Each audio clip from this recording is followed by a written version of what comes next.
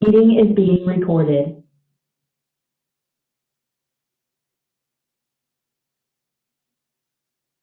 This morning. David said, well, I had this devotion, and I know why he probably had this devotion, because there's been many conversations recently with Aaron.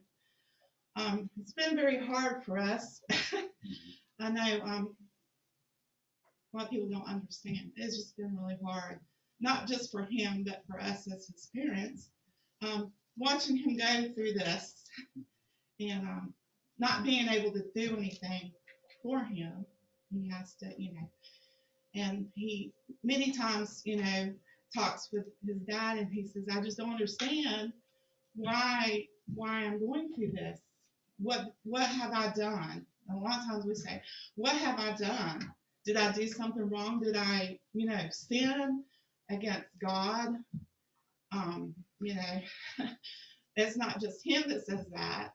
We all say that when we have hard times. We say, what have we done? And many times in the Old Testament, Christians and New Testament, there's times where they thought, they had sinned. Um, if their child was blind or they were crippled, your family must have had sins to cause this. And so it's not just now, it's always been that way. People feel like if things happen to them, that it's because they did something to offend God. And we have to realize that that's in God's plan. It's very hard. We just have had many conversations with Aaron. We just have to back it with God's word. Yep. Okay. So I know this is probably why David had this one. Says gratitude is a popular idea these days. Recent reports tell us about significant health benefits for the um, for the faithful-hearted, but that should not be the primary reason we express appreciation to God. Instead, we should be inspired by the Lord's worthiness when we consider who He is, all He has done, and all He will do. Our natural response ought to be deep, heartfelt appreciation. What the Scripture says, and we're going to read Psalm 138. This is of David. I will praise you, Lord, with all my heart before the gods. I will sing your praise. I will bow down toward your holy temple and will praise your name for your unfailing love and your faithfulness, for you have so exalted your solemn decree that it suppresses your fame. When I called, you answered me. You greatly emboldened me. May all the kings of the earth praise you, Lord. When they hear what you have decreed, may they sing of the ways of the Lord, for the glory of the Lord is great. Though the Lord is exalted, he looks kindly on the lowly. Though lofty, he sees them from afar. Though I walk in the midst of trouble, you preserve my life. You stretch out your hand against the anger of my foes. With your right hand, you save me. The Lord will vindicate me. Your love, Lord, endures forever. Do not abandon the works of your hands.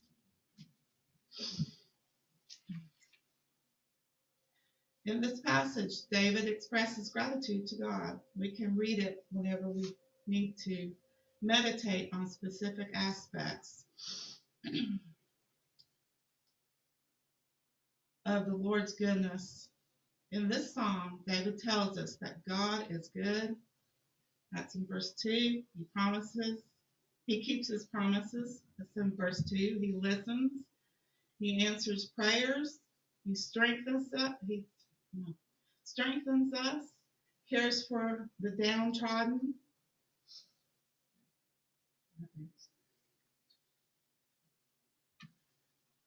saves us, attends to our concerns, is everlasting. We often struggle to be thankful when we're disappointed or hurt. We hold God responsible for our troubles and easily forget all the ways in which He has blessed us. Psalm 138 reminds us of the many reasons we can be genuinely grateful without a hint of resentment or bitterness, even in the midst of our hardships. Are you a thankful person? Don't just keep don't just keep your appreciation hidden in your heart. David expressed his praises for his heavenly Father before the gods, so give thanks to God publicly. Let others hear about God's goodness and be blessed by it as well. Gratefulness is powerful. It feeds our faith and reminds us of why we can trust God for the future. So whenever doubt and disappointment test your ability to be thankful, turn to the Word of God.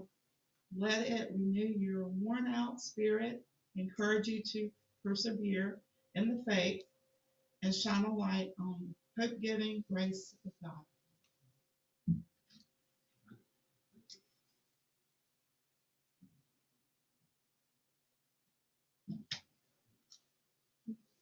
I know a lot of times He puts things on us to draw Him closer to Him. I don't understand sometimes why He does things to me or you or anybody else. All I know is that He's sovereign and He is merciful. He loves us. He's not going to put us through something we can't handle. But through all that, James tells us that through this, it strengthens us. And I don't mean to keep bringing back up, but when I had my cancer, it drew me closer to Him. It was a good opportunity for me to realize that Rick ain't George. So I'm hoping that Aaron is drawn closer to it, and I'm hoping that you and David have too, because when we have times like this, we run to Him. When everything's going good, we don't run to Him. And we're like, okay, we got everything good, because we are a person, we are people that think we can do everything ourselves. But you have had a lot of people pray for you and David and Aaron. The church has been praying, family's been praying. So don't give up. Continue to get into the Word. When you get discouraged, get in the Word, read the Word, draw close and pray, talk to Him. He's going to open something up to you. Sometimes we don't understand why it happens, but you've got a lot of people praying. So. Well, it has, I think it's increased our prayer life Indeed. and discussion also, the Word. Very good. And it's also given Aaron opportunity to talk to other people. He was telling me the other night, Wednesday night, that he was coming in for prayer meeting, and there was a gentleman out here, and he called Aaron's name. He said, "Is that Katzenberger?" And Aaron was like, "Okay." And he looked over there, and it's the guy that is at Etowah. His name is Steve. And he's not a believer. And he's, Aaron said he uses words sometimes, and he's like, he's not a believer.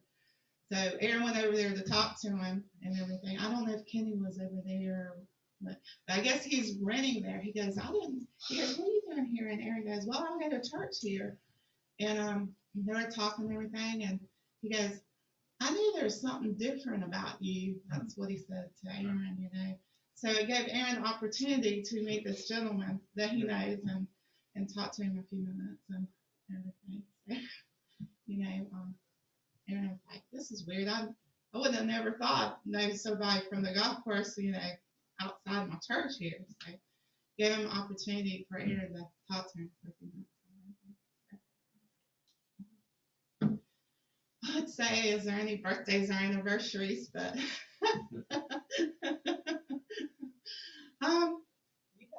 yeah, we have an anniversary. You can do it solo this morning. It's today.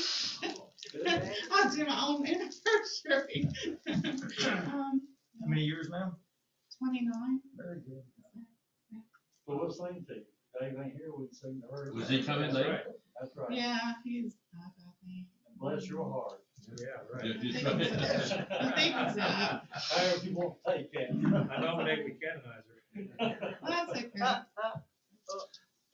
You want me- Happy anniversary to you. Happy anniversary to you. Happy anniversary, God bless you. Happy anniversary to you. Special Diana. Hey, Mike, how's the ball partner here? Congratulations. I mean, that's stuff. That's a big thing. Yes. Dear Heavenly Father, thank you for this time, Lord. Thank you for your word and your instruction, Lord.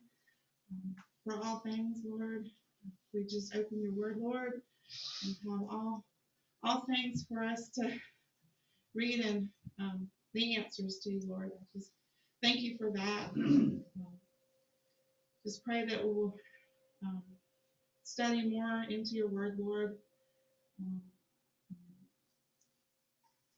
Expand our prayer life, Lord.